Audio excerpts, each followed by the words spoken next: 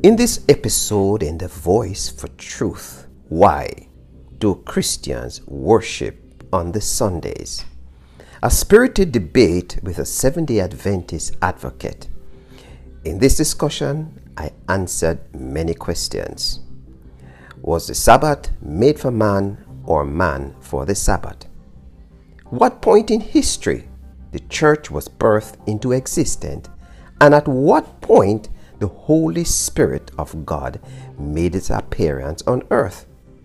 The new covenant promised to the children of Israel, but the Gentile inherited.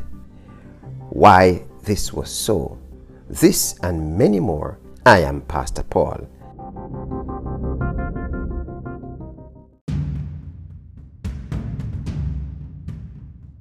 All right, so as I heard your presentation, Pastor, I jotted a few things down, and unfortunately you're not seeing my screen, but I wanted just to play, just as some people might not have heard this part, and I just want to play about 2 minutes of this part, and then I'm not going to do sound bites on everyone, but I just wanted to play 2 minutes on this part here. Let me see if I can bring it up really quickly, and you can hear this part because that's what I'm going to ask a question about. So let me bring it up here. So Sabbath is a day of religious observance and abstain from work. Sabbath is considered to be a religious day, a day of abstinence, a day that you observe, and a day of rest. So we go into the Word of God and we say that God rested on the seventh day. The Bible did not say that God rested on the Sabbath day. The Bible says He rested on the seventh day. Now, which day is the first day? The first day is considered to be Sunday. Now, we got to understand something. So that should be enough for the staging of this part. So on my screen I have here, the Bible does not say God rested on the Sabbath day, but on the seventh day. And that's a soundbite I wanted to address first. So, and I believe that you're a man with zeal for the Word. And as you said, this was kind of off the cuff and ad lib. You didn't have notes. But I'm looking in my Bible here in Exodus chapter 31, verse 13 through 17. And I wanted you can follow in your Bible as I read from my screen here. So I'll give you a moment to find it. Exodus 31, verse 13 to 17. And while I agree with you that the seventh day is a day of rest and worship, and the first day of the week, that is sometimes it is a day of rest. Sometimes it's a day of worship, and every day of the week, actually, each day of the week. Sometimes each day of the week is a day of rest and worship, and so we will find out that there are days of the week and days of the month that are different. You can have the seventh day of the month and the seventh day of the week, but you can't have the 15th day of the week. But you can also have the 15th day of a month. So we need to differentiate and understand how these things flow in the biblical calendar. So to Exodus 31 now, addressing this first statement, that the Bible doesn't say God rested on the Sabbath day, but rather on the seventh day. And you qualified and correctly said that the seventh day is the Sabbath. So let me just bring evidence here and let the word declare, Exodus 31, 13 and following. Speak thou also unto the children of Israel, saying, Verily my Sabbaths ye shall keep, for it is a sign between me and the children of Israel. So the first thing to note, he says, my Sabbaths ye shall keep. It's a sign between me and Israel. Let's just highlight the word Sabbaths, or the phrase Sabbaths. then it goes on. It's a sign between me. It is a sign between me and you throughout your generations, that ye may know that I am the Lord that doth sanctify you. It's an important word here, sanctify. It goes on. Ye shall keep my Sabbath, singular. Keep the Sabbath, singular. Therefore, for it is holy unto you. Everyone that defileth it shall surely be put to death. And it continues. For whosoever doeth any work therein, that soul shall be cut off from among his people. 6 days may work be done, but in the seventh, see here, but in the seventh is the Sabbath of rest, holy unto the Lord. Whosoever doeth any work in the Sabbath day, he shall surely be put to death. Wherefore the children of Israel shall keep the Sabbath, to observe the Sabbath throughout their generations, for a perpetual covenant. It is a sign between me and the children of Israel forever. For, here's a big for, in 6 days the Lord made the heaven, and on the seventh day he rested and was refreshed. So we can see the direct relationship between the seventh day and the Sabbath. So God did rest on the Sabbath day because he told Israel to keep the seventh day as well as keeping the Sabbath. In verse 15 again, 6 days may work be done, but in the seventh day, rather in the seventh, is the Sabbath of rest. So the Sabbath is in the seventh day. So to observe the seventh day is to observe the Sabbath. And if God rested the seventh day, then he naturally rested on the Sabbath. I wanted to see if we can have agreement there. No, I really and truly, that's a whole lot of words you're saying right there, but what we're doing, you're putting God in the context of man, and that is very wrong. You don't ever put God in the context. God said he's not man. He has a relationship with man, and he tried to make man identify with. When God said he rested on the seventh day, right? Mm-hmm. That's where we should leave it. He gave man the Sabbath, right? A kind of a sermon to be done on the seventh day to honor God for your work, and you have 1 day of rest, and in that day of rest, in doing no work, you have different sermons and worship and doing all of these different things, and it is called the Sabbath because it's a ceremonial thing that is being done all the time. So it is symbolic, it is very symbolic to what God has done in the creation. He created the earth, the heaven and the earth, and everything in it on 6 days, and on the seventh day, he rested. So he's saying to man here, he said, man, I have worked 6 days, and I've rested on the seventh day. Let this be a Sabbath for you. You work on the you work 6 days, and on the seventh day is your Sabbath. Give honor to me on this day. Do no work. Right? What we don't do, we never ever try to make God out to be a man. God is God. And there are a lot of things that God uses that is very symbolic in his word. And when Jesus Christ was doing parables, parables is basically like meeting the spiritual with the natural.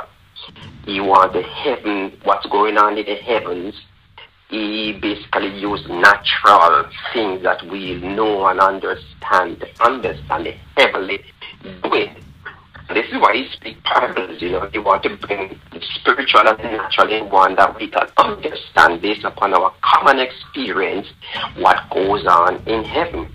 Thy kingdom come, thy will be done on earth as it is in heaven. There's a parallel between the spiritual and the natural world. We cannot understand spiritual things, but we can understand it when we are able to because we are familiar with certain things of the natural world, you see, and that's all we can know what's going on with the heavens. And this is why we have the scriptures, because God could write the scriptures himself. But what he did, he used man to write the scriptures on his behalf, that we can understand God through another man's interpretation of the word given to him by God. Because many of us, if God speaks to us, we will never be able to understand him. But we can understand God when somebody else is talking to us, who God has anointed by him to relate to us, or to be an intercessor or a mediator between God and man. This is why God always chooses people and anoint them to represent him. So let me ask you then, in all that you've said, would you agree? Would you conclude that God owns the Sabbath day, or is it a man thing? Is the Sabbath just something for man, or God owns the Sabbath day and gave man permission to use it for holy use? How do you see that? Man, carefully, man owns the Sabbath in Christ. That's important. You know, the Bible says that the Sabbath was made for man, not man for the Sabbath. How do you interpret that? Very good question.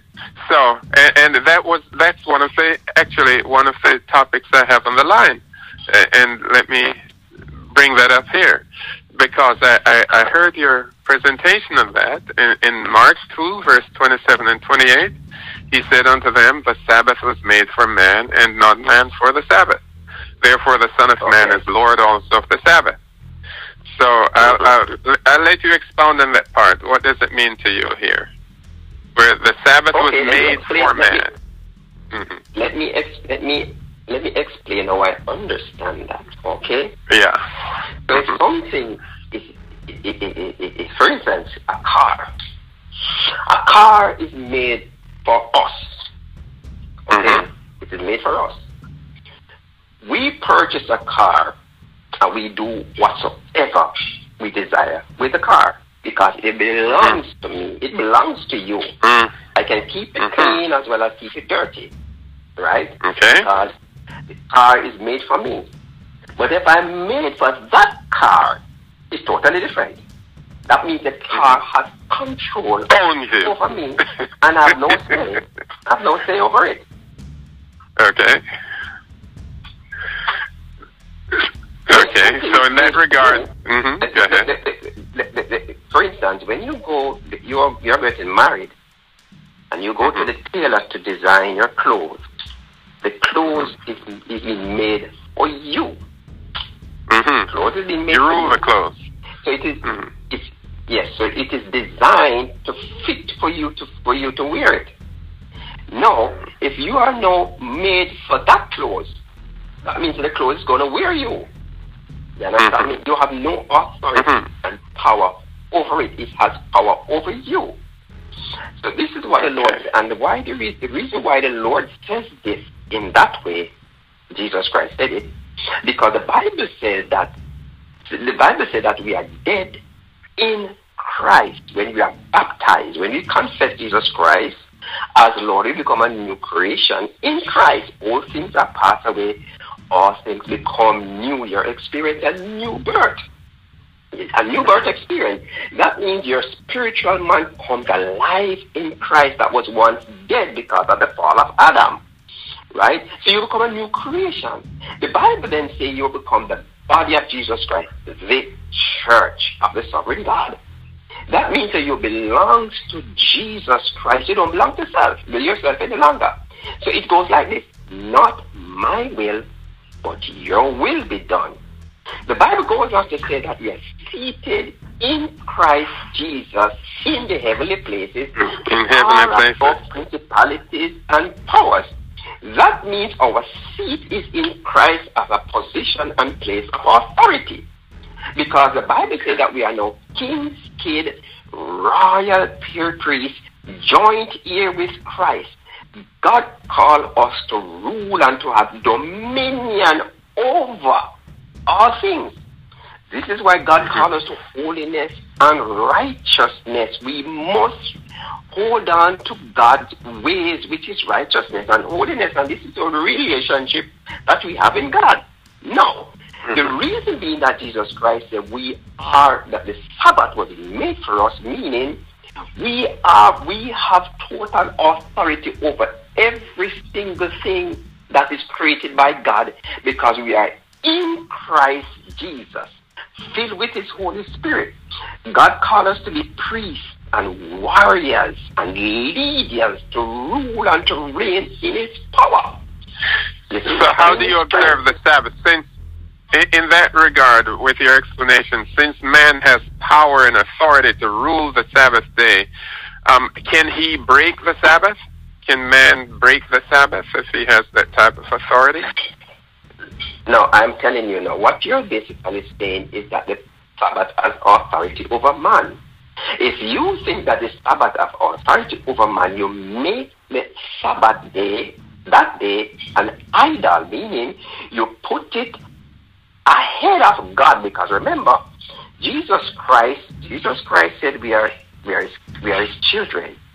We are the church. We are His body.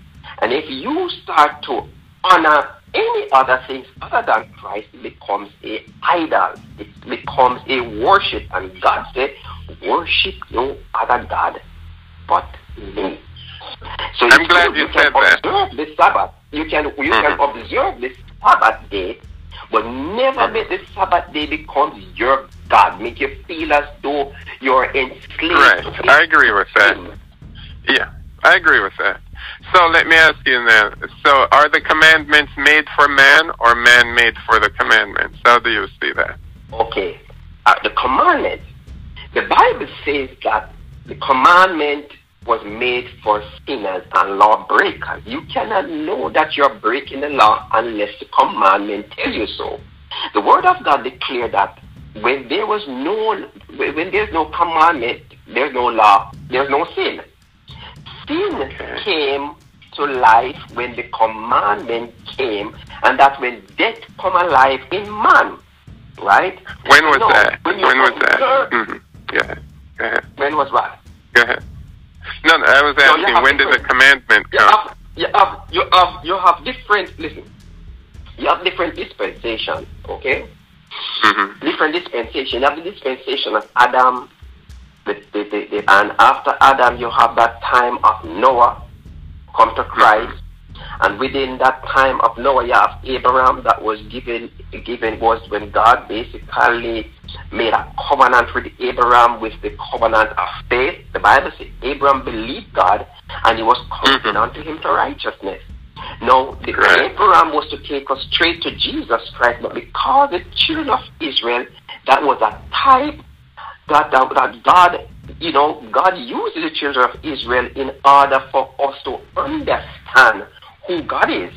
The children of Israel was like a scapegoat in terms of revealing God's strength, His power, His love, His wrath, and they did a good job at it, in terms of to reveal who God is and to the entire world.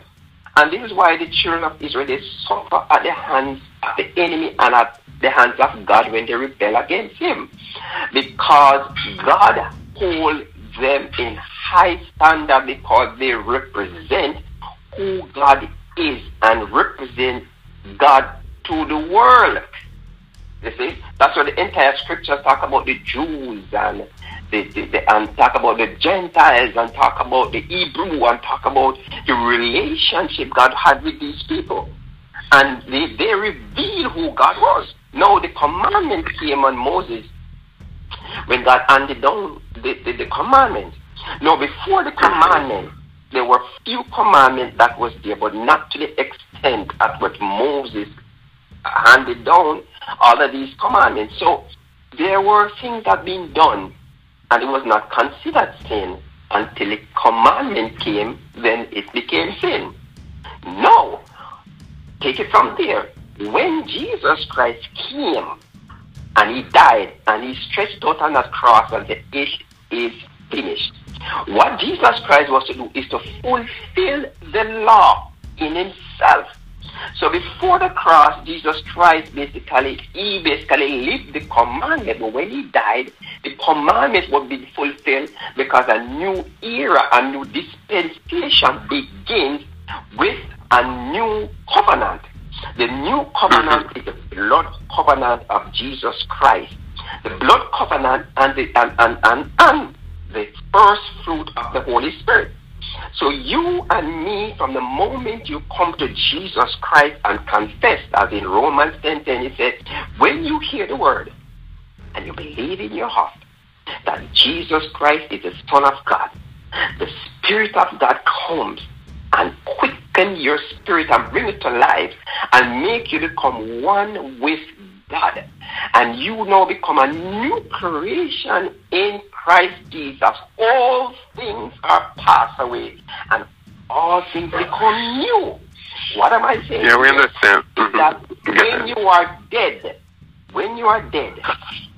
everything that you possess, you understand me, has no value anymore. All your bills, that don't mean anything because you are dead. You are dead. The Bible says you are dead in Christ. When you are dead, that means that you have all the things that when you used to living in sin, it's all gone. You are now cleared. God wash you clean. That's what the Bible says. You don't commit sin anymore. You take advantage of the life that Christ has given you to put yourself back in bondage. You are free. The scripture says, who the Son set free is free indeed. Praise be to God. We are free indeed. Okay. So, free indeed. So in free indeed means you're free to do whatever deed you would need to do. So do you see any boundaries? No. The free indeed meaning that all your sins are forgiven. The Bible say that he who had no sin became sin, that you can become the righteousness of God. So what Jesus Christ did is change. He exchanged your filth and your unrighteousness. He took it on himself on the cross and paid for it. We agree. And set you free. That's the redemption power of Jesus Christ. We accept that part. And so going back to the authority of man, since the Sabbath was made for man, and as you expressed, man rules over it, then I will give you a parallel passage in 1 Corinthians 11, verses 8 and 9. Listen to these words. 1 Corinthians 11, 8 and 9. For the man is not made of the woman, but the woman of the man. Neither was the man created for the woman, but the woman for the man. Now, using your illustration that if the Sabbath is made for man, man has authority over it, does it mean that the man has authority over his wife because she was made for the woman, she was made for the man, and he can do with her whatever he pleases? I love that one. That is in my book, In the Third Dimensional Man, Christ, the Anointed One, when I go into detail and explain this. When God made man, he said, let us make man in our own image. In the image of God created he them, male and female. So this is controversial. Male and female man. Male and female man. When God sees humanity, he sees man, male and female. What God did then, he said that it's not a transgendered man, though. No. Okay. What the devil does what the devil does. The devil goes and tries to corrupt and pervert everything that is perfect. Okay, we're good then. He pervert the weather, he pervert the signs and the seed, he pervert every single thing. Take it out of context and sin because so what the Bible, I'm telling you what the Bible says here. The Bible says male and the female man. What God did, he said in Genesis, what he said here, he said a man needed a helpmate. There was no animal suitable for a man to be a helpmate. What is a helpmate? I'll let you know. So what God do, he put the man into a deep sleep. He took from the man a rib and formed a body, right? A body. And the body he brought to the man. When the man saw the body, he said, "Woman, this is bone of my bone and flesh of my flesh." He called the body woman. So what God did was take the spirit of the female and put it in the body, and man called the body woman. When they fall because of sin, man called the woman Eve. Wasn't God who gave it a name?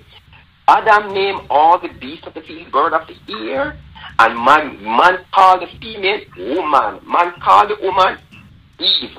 So helpmate is this. This is helpmate. A lot of people talk about religion stuff that woman must be subjected to man. No. God created them both equal. The woman falls, so the man gains authority. Woman is a helpmate, meaning that if they're lifting up a table, one hold one end, the next one hold the other end, and they lift together. Now, who is going to lead? The man will lead to where he wants the table to go. It's not control, manipulation, or dictate. It's moving together on one accord in the spirit of holiness and oneness and agreement. That's how woman was designed to help mate, not control, not rule. And I would say help meet. It's really not even a help mate, but to help meet. M-E-E-T. Yes, I would say that to help meet. Yes, help meet. Yeah. So I wanted to emphasize. Meet you with the help. Exactly. So, it's not like a mate or a maid where so anyway. Yes, meet. I wanted to. I meet you helping you. Halfway, right. So we're co-laborers. So I see your explanation here differs from man. The Sabbath was made for man, and man is Lord of the Sabbath, because the woman was made for the man, just like the Sabbath was made for man. And this is why I wanted you to see that parallel, that just as man does not have authority over... Because the man needed a helpmate. Well, more than that. But the woman was made for the man because God designed it that way. God wanted him to see the great need. It's not an afterthought that the man needs a mate. God made a mate for every one of the other creatures except man, because he had a special lesson to teach there. Put it this way again. Adam called the body woman. The woman was made for the man. Male and female man. God wanted a helpmeet for the man. He crafted a body and put the female in the body. Adam said, woman, bone of my bone, flesh of my flesh, in order to meet and to do things together as one. This is where marriage was established in the garden, when they become one. Man, God brought them back together as one. So God see one, not two. We see two, but God see one.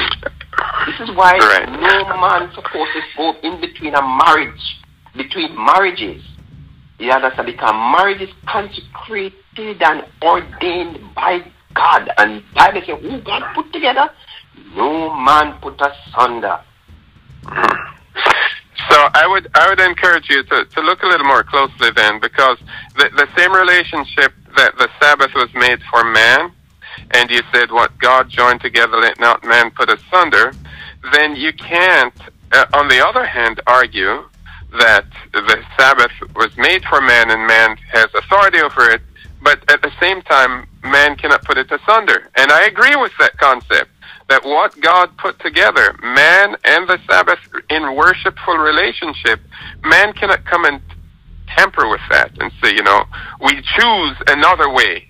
We realize that the Sabbath was made for man, and because the Sabbath was made for man, we can do whatever we want to do on the Sabbath day and then choose the first day as our sacred day. But before we move that point, I wanted to the word man, it says God, male and female created He them.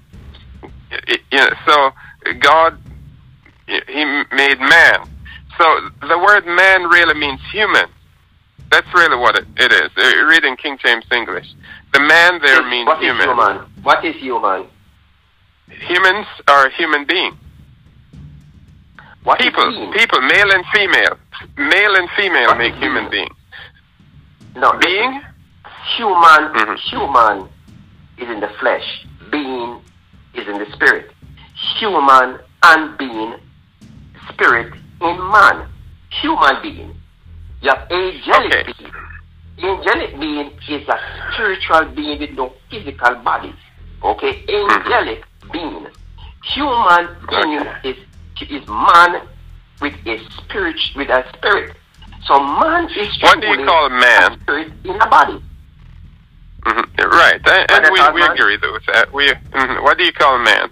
The physical. The physical is what you call man, or the gender. I want to make sure that I understand what you call man.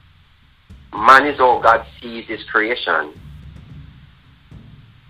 Okay, it's human. Who is the image of likeness? What is the image and likeness of God? Humans. Human is in the.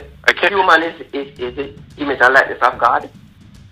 Is God a human? Is God a human?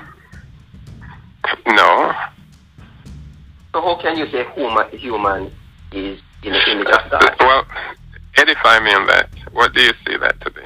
No, because when God said He created man in His own image, in the image of God, He created the spirit of man is in the image and likeness of God, because God is not a man, God is a spirit. They that worship Him worship Him in spirit and in truth. We are spirit in a physical body. To be able to operate here in the physical world. Without the physical body, we can do nothing. This is why Jesus Christ had to come in a body, a human body, in order to operate in the natural world. Huh? How about angels? Angels are beings.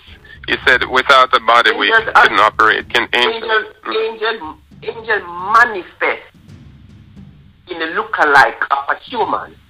But they're beings, they're spirit. Yeah, but they can also manifest and look like just about anything. An angel can manifest and look just about anything, because they need something of the natural to take on that look-alike in order to exist in the natural world. And an angel cannot stay in that manifested state for a very long time. You see, they cannot stay in that manifested state. But we don't know what an angel looks like. We only can basically imagine.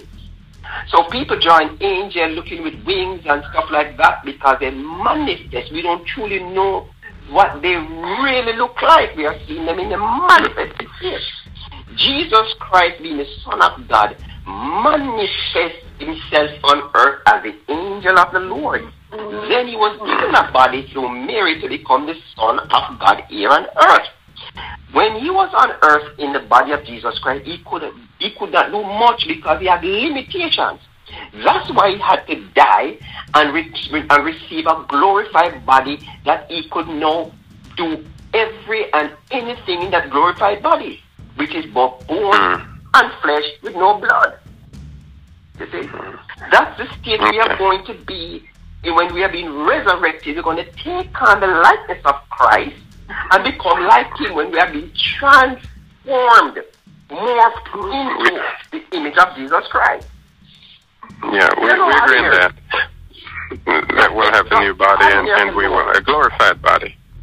Yeah. You see, the mistake that a lot of people make, my friend, is when you are basically recognizing a day even more than how you recognize God. Because you're defending a day more than how you're defending Jesus Christ. You're defending the No. defending the Holy Spirit. You're defending a day. No, I heard your sermon, and so I'm asking you questions about your sermon. Remember that. If we had just met for the first time, I wouldn't even have this conversation with you. But when I heard someone sent your sermon to me, and that's how we made connection. So I wanted to press you, ask these questions because they're important. Because if I'm defending the day, you are destroying the day, if I would say it that way. Because in your presentation, you went to say, you went on to say that the first day of the week. Go ahead. Yes. The thing about it, I love Adventist people, really. My wife, she do a lot of business with them. My brother-in-law and all them are Adventists, And, they are very, I should say, very religious people. They are very religious. They love God.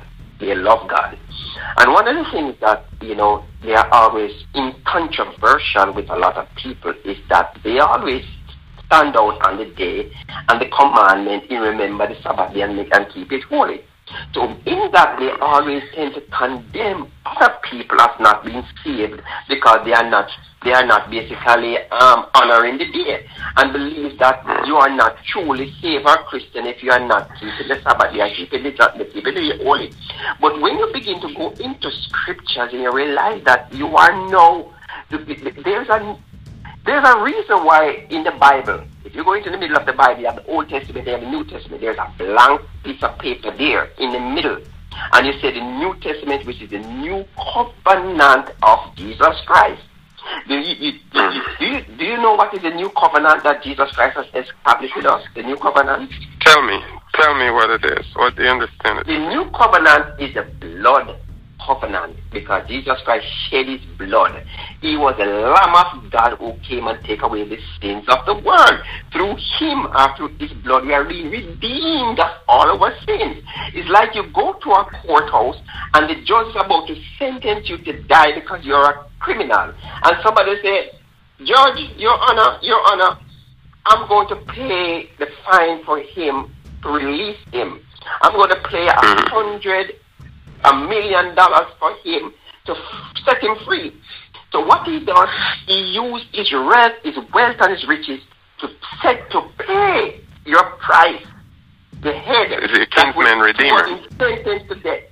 So he redeemed you and now set you free. All right, you belong to him because he purchased you.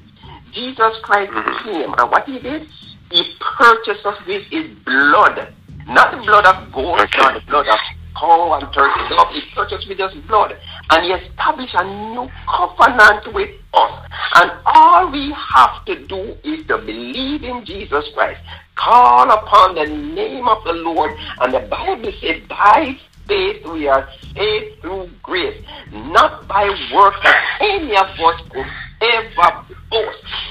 You cannot justify yourself. Only Jesus Christ can justify you. Right. I'm going to come back to the new covenant, but I wanted to go another question that came up in your because I'm going to ask you, and think about this. Don't answer it as yet because I'm going to come back to it, but I want you to keep in the back of your mind. With whom did God make the new covenant? Just think about that, because I'm going to ask you in a little bit. But go to the next point. Okay. well, hold on to that answer, because I have this one here that was in your sermon. It says the church began with the New Testament since the resurrection of Christ. There was no church before that time. The church was only in existence for 2,000 years now. Right, yes. How do you come to that conclusion? All right. When Jesus Christ was born, born between 1 AD and 1 BC, right? And when, he born between when Jesus Christ was age 30, he was baptized by John the Baptist. And the Bible says at that moment the heavens opened, and John beheld something important. He saw the Holy Spirit descending like a dove and perched upon the Christ, and the Christ was filled with the Holy Spirit. Now, the only way that John could recognize what happened is because the Holy Spirit manifests itself in the lookalike of a dove. Now, at that point, the Bible says Jesus Christ was filled with the Holy Spirit. That's the time the Holy Spirit came at 30 AD. The Bible said that Jesus Christ lived after that for 3.5 years doing his ministry, preaching about the kingdom of heaven, the kingdom of God. These were teaching, preaching, casting out the devils, healing the sick, raising the dead, and doing all manner of miracles. So the Bible cannot tell the whole amount of miracles that Jesus Christ has done. No. What happened here when Jesus Christ was crucified, when he on the cross and he said, it is finished, and he gave up the ghost, there was an earthquake, and when darkness was about to come, you understand me, they realized that they made a mistake to crucify the Christ, because that was the power of God. The mystery of God is in his death, burial, and resurrection.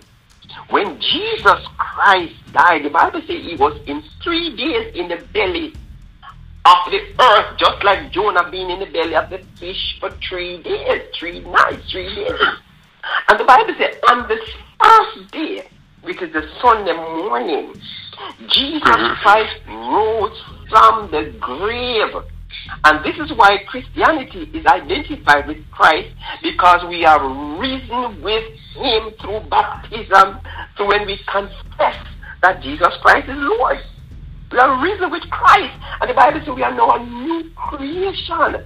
Nobody can tell you that you used to do that, because God has forgiven you. This is what the devil does. The devil tries to tell you about your past, but Jesus Christ showing your future and your present.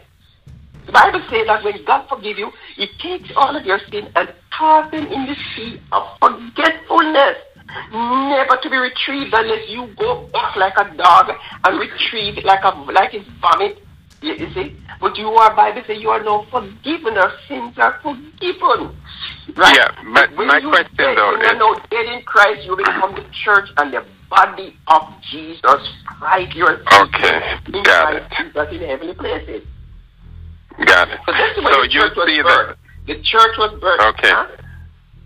Go ahead. Finish that thought. That's exactly what I wanted to get out of you. The church was birthed the day when Jesus Christ raised from the dead. That's when the church. And remember, the church is not man. It's not a building. The church is Jesus the Christ. We became Christians because we have accepted Jesus Christ, and Christians are followers of Christ, and we adopt his life, we adopt his nature. He is our King, our Lord, our Savior, and Redeemer. Amen. So you answered well. So in light of what you've said, I want to read to you this passage in Acts chapter 7, verses 36 to 38. Remember, you said the church was birthed with the resurrection of Christ, or even with the death of Christ, if you want to go that far, but the resurrection of Christ. So in Acts chapter 7, here's the Apostle Philip preaching, verse 36 to 38. It says, he brought them out after he had showed wonders and signs in the land of Egypt, and in the Red Sea, and in the wilderness 40 years. This is that Moses which said unto the children of Israel, a prophet shall the Lord your God raise up unto you of your brethren, like unto me, him shall ye hear. Here's the key verse, verse 38. This is he that which was in the church in the wilderness, with the angel which spake to him in the Mount Sinai, and with our fathers who received the lively oracles to give unto us. Here, the Apostle Philip is speaking of the church in the wilderness in the days of Moses. That is nearly 2,000 years before the resurrection of Christ. Yes. So the church was birthed long before that. Okay, go ahead. Yes. So now, basically, remember, that Jesus Christ says that they were eating the manna that represents his body. You understand? They're drinking of the water that represents his blood. There was all about Jesus Christ being the Word of God. So you see, in what we cannot do, we cannot basically slice up Jesus Christ, because his name in his manifested state on earth is Jesus Christ. during the time of in the spirit is called the Word, and the Word became flesh and dwelt amongst us. In the time of showing him, revealing himself unto them, he came as the angel of the Lord. Remember Shadrach, Meshach, and Abednego, when they were in the furnace, and when Nebuchadnezzar come and said, I know I throw 3 persons in the fire, but I see a 4th. Hold on. One looking like the son of God. How did Nebuchadnezzar, a heathen, a Babylonian king, know what the Son of God looks like? Yes, they knew him, but they didn't accept him. You see? He knew what the Son of God looked like because he came in the manifestation of the angel of the Lord, and he manifested himself as the Christ when he came to the body of Mary to get an earthly body for the sake of redemption, for the shedding of blood, that we can receive forgiveness of sin. So the church that he was talking, remember we're talking about the church is a body, a group that is sanctified and consecrated and baptized. It's all symbolic, because the Bible says when Moses took the children to the Red Sea, it was like a symbolic of baptism. Okay, so exactly, so that's the point I'm making. Behind it. So if that is the case, then it would not be accurate to say that the church was birthed at the resurrection of Christ. No, of course it's accurate, because guess what? Jesus Christ fulfilled all things in himself. Everything can be a type of or symbolic. Well, if that's the case, then it goes back to creation, because it was there.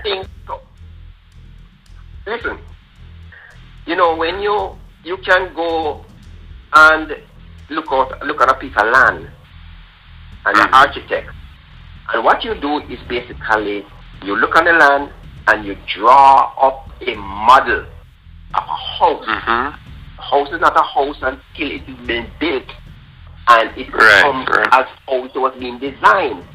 All of what we see in the Old Testament is all for us now to understand who God is, how we must align ourselves with God, and how we must have the fear of God in our heart, and don't make the same mistake as those who are in the wilderness who disobeyed God, and they fell there by serpent, and God allowed them to be destroyed and not able to see the promise.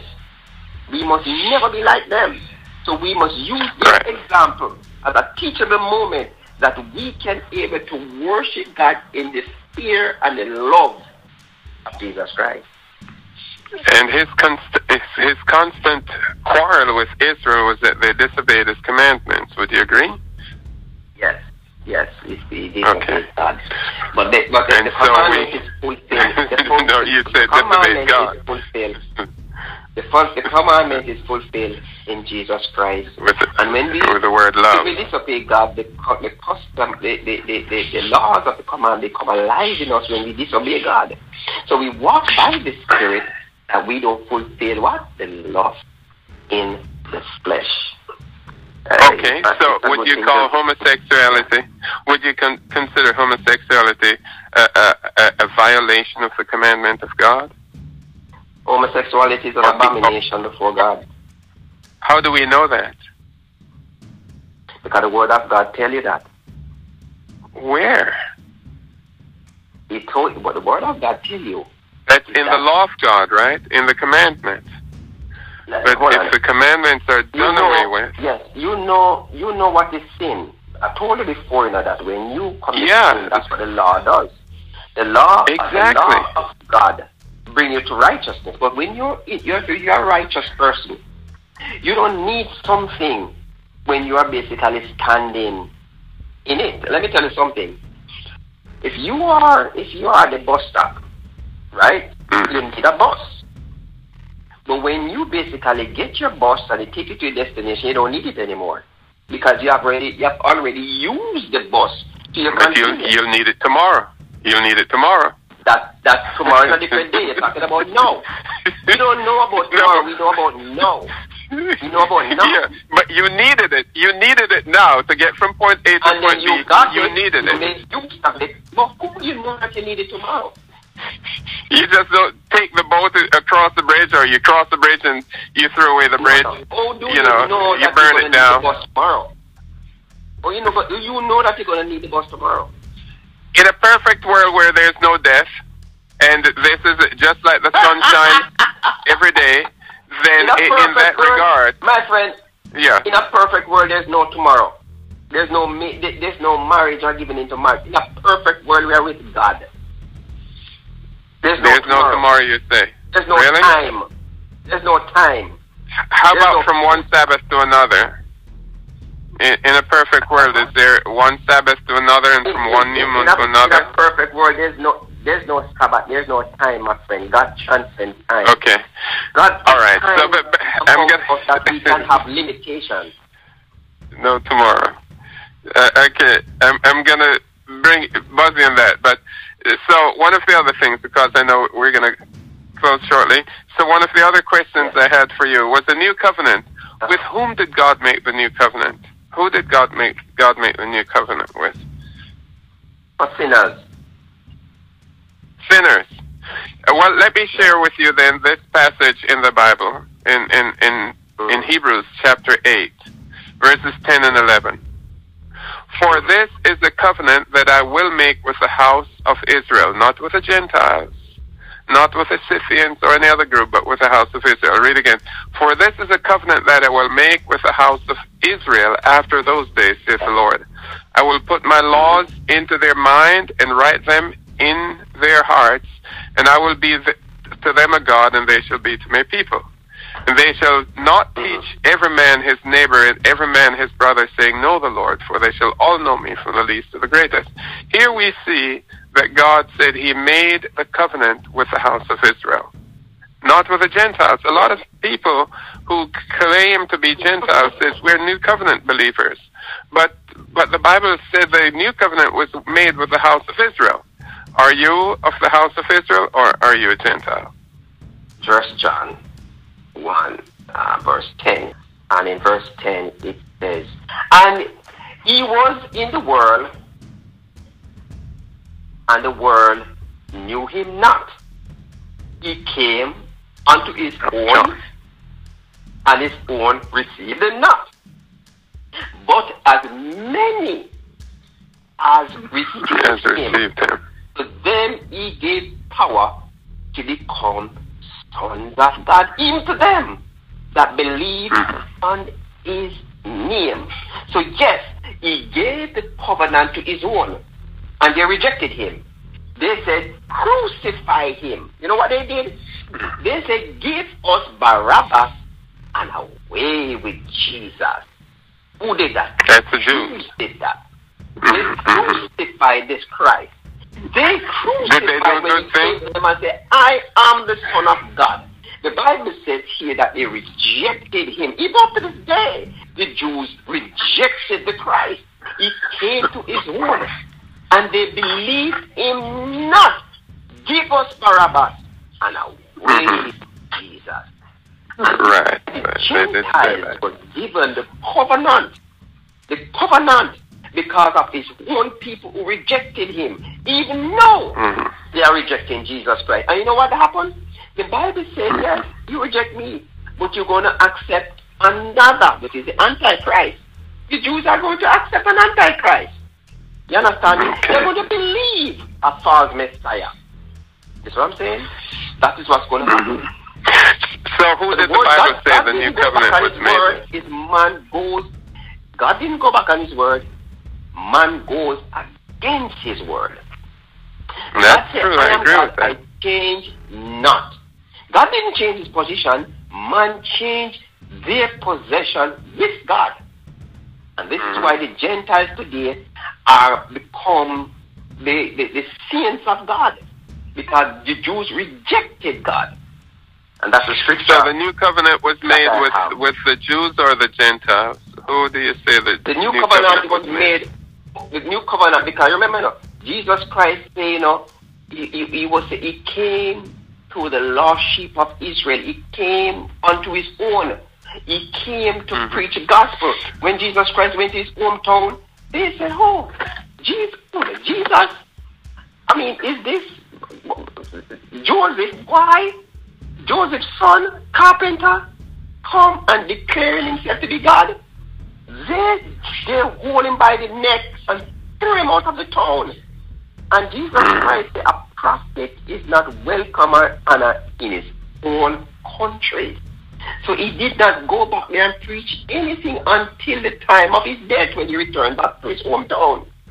They crucified the Christ, and because we the Gentiles accepted him, we become sons of God. John the Baptist, the Bible says, since the day of John the Baptist, the kingdom of heaven suffer violence, and the violent one takes it back by force.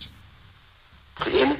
So what? The Bible says, since John, there have not been a greater prophet, but them who have the household of faith, the saved one, the redeemed, the saints of God, are more powerful and anointed than John.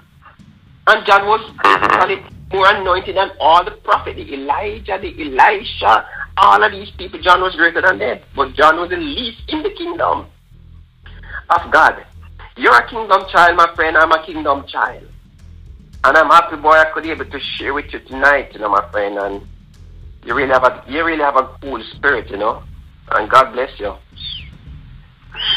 Yeah, well, we could go on and on, but I appreciate just one last thing before we did New Covenant. You said there were no tomorrows. That's the last one I'll take up with you. No tomorrows.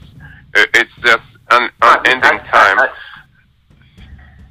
What I said, I said, how do you know that you will catch the bus tomorrow? Because the tomorrow comes to none of us, basically, because we can die in our sleep. Right. So we can always plan for tomorrow and we don't wake up out of our bed. Huh? In a perfect world, we don't die. Yeah, in a perfect world, no. The Bible says no. Because the Bible says, when Jesus Christ, when God cast out Adam from the garden, he said, you know what? If I don't cast out the man from the garden while he's in a sinful state, let he put his hands on the tree of life and eat of it and live forever in that state. So that's why God had to cast him out. So this is why we need to be born again, because we cannot taste the blessings and the goodness of God. While we're in sin, we have to be redeemed and be consecrated of God. And let me tell you one more thing. The Bible says, no fornicator, adulteress, no gay, none of transgender can enter into the kingdom of God. But all of those are into the kingdom of God. Right. I agree with that. So all of those, they can always try to twist the word and make it seem acceptable and try to put themselves in it. But the Bible says, no, that ain't going to happen. You have to be born again.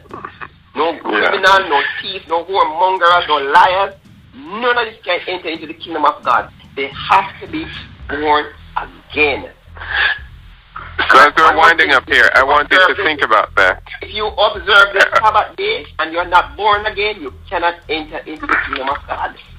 You have to be born again. No flesh can be saved without the blood of Jesus Christ. So that's not my objective to show that we can be saved by Sabbath keeping. I am a Sabbath observer, but I don't believe I'm saved by Sabbath. I don't believe I'm saved by circumcision. I believe, although circumcision is very good, very healthy, and around the world many people are benefiting from it. I don't eat pork, but I don't believe that we'll be saved just because we don't eat pork. So I don't do these things in order to be saved. I don't practice homosexuality, but I don't believe that not practicing it, that's going to put me in heaven. So these little rules and regulations, in and of themselves won't merit us anything. It's the blood of Christ and blood alone, from start to finish. Now, having said that, I just wanted to bring out an important underscore that by the deeds of the law, the Bible tells us, shall no flesh be saved. But without the law, no flesh can be saved in a lawless state.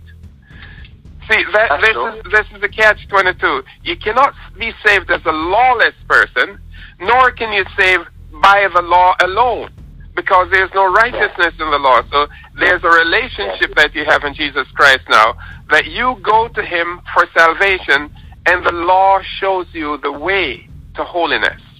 The way to this is the life you need to walk. But you can't, no matter if you and I were born today and we never committed a sin in our lives, we still have a problem because we have inherited sin. Even if we never thought of one sinful thought, we have inherited sin. The Bible tells us that. Adam was our father, and it's been transferred to us. So we need the blood. Even if we thought we lived a perfect life, we cannot be saved without the blood. So that is not being diminished, and the Sabbath is not being elevated above, and to make it seem like if you're a Sabbath keeper, then you'll have an advantage, because the Jews were Sabbath keepers, and they didn't have an advantage. So that doesn't exempt us from obedience, though. See, and that's the point I'm bringing out, is that when it says no whoremonger, no fornicator, no effeminate person shall enter in the kingdom of God, all of these are violations of the law of God. So I just want to leave these two verses. One here is in Isaiah 66, verse 22 and 23. Just think about it here. For as the new heavens and the new earth which I will make shall remain before me, saith the Lord, so shall your seed and your name remain. And it shall come to pass that from one new moon to another, and from one Sabbath to another, shall all flesh come to worship before me, saith the Lord. Now, this is a new earth, new heavens, new earth. And God is calling worship on the Sabbath day and on the new moon. It says from one new moon, one new month, to the next new month, you're going to come to worship. And from one Sabbath, that's one weekly Sabbath, to another weekly Sabbath, you're going to come to worship. So there's no provision made for worship outside of the statutes, the judgments, and the commandments of God. And the worship days are spoken for. Well, tell me what you understand it to me. That's the way you understand it? I understand that God is saying that the new worship will be held on the new moon and on the Sabbath day. I don't know what you see there. That's not what the scripture is really saying. God is tell me what it says. Giving us, what God is really doing, is basically giving us, like understanding, for us to understand it from east to west, north to south, from heaven to earth. You understand me? That's what he's saying. From one moon to another moon, from this year to this, from a Sabbath to a Sabbath, he's talking about what? Completion. Everything is made complete in him. You understand me? So, again, when it comes to God, what we tend to do, we tend to bring God into humanity. What humanity to do... No, I'm talking about humanity here, not God. Listen, what I'm saying here, what we do is to bring God into humanity. God don't want to come into humanity. God wants man to come into divinity. He wants man to become more spiritual with him. God don't want to come to our level. God wants us to come up to his level and to his standard. Fully agree. So when God basically, what he's really saying here, you understand me? Again, it's like parables. He's basically telling you from one state to another, from another state to another, from this state to another. He's talking about everything will be made complete and be made whole. And let me tell you something. A lot of people believe that when Jesus Christ comes for his people, that we will spend the rest of eternity on our knees and bowing down and say, holy, holy, holy. God, the Bible Almighty, heaven is full of your glory. No.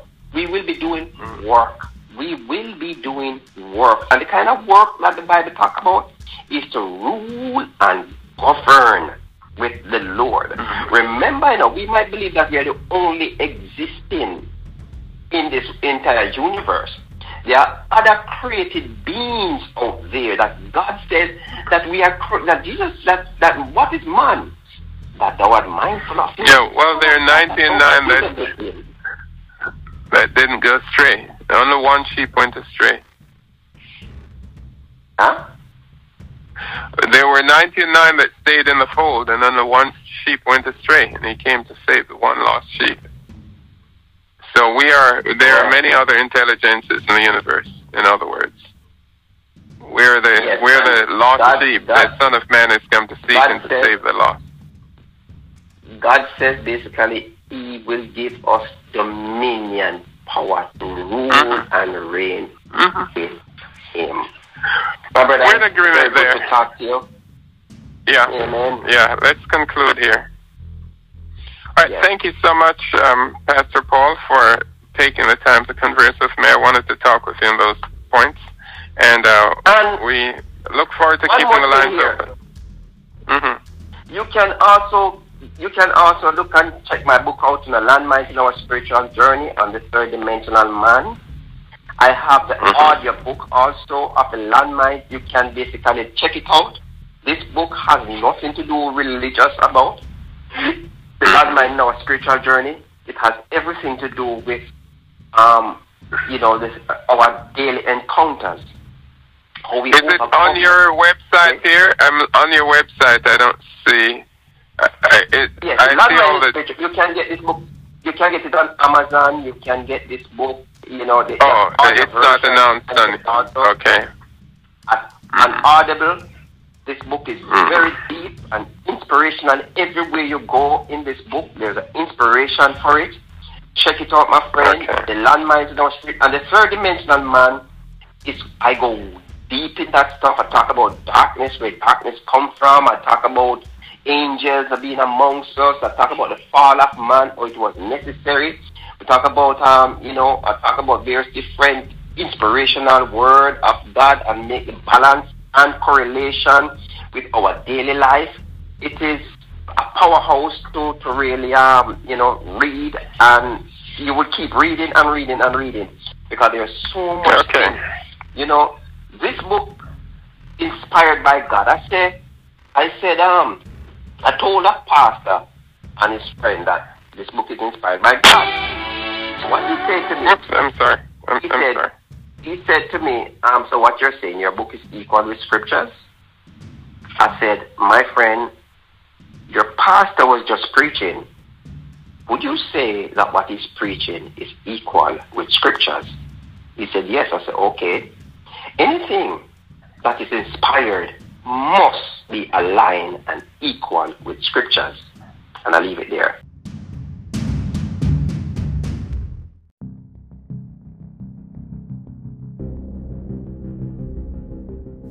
Thank you for listening to the Voice of Truth podcast.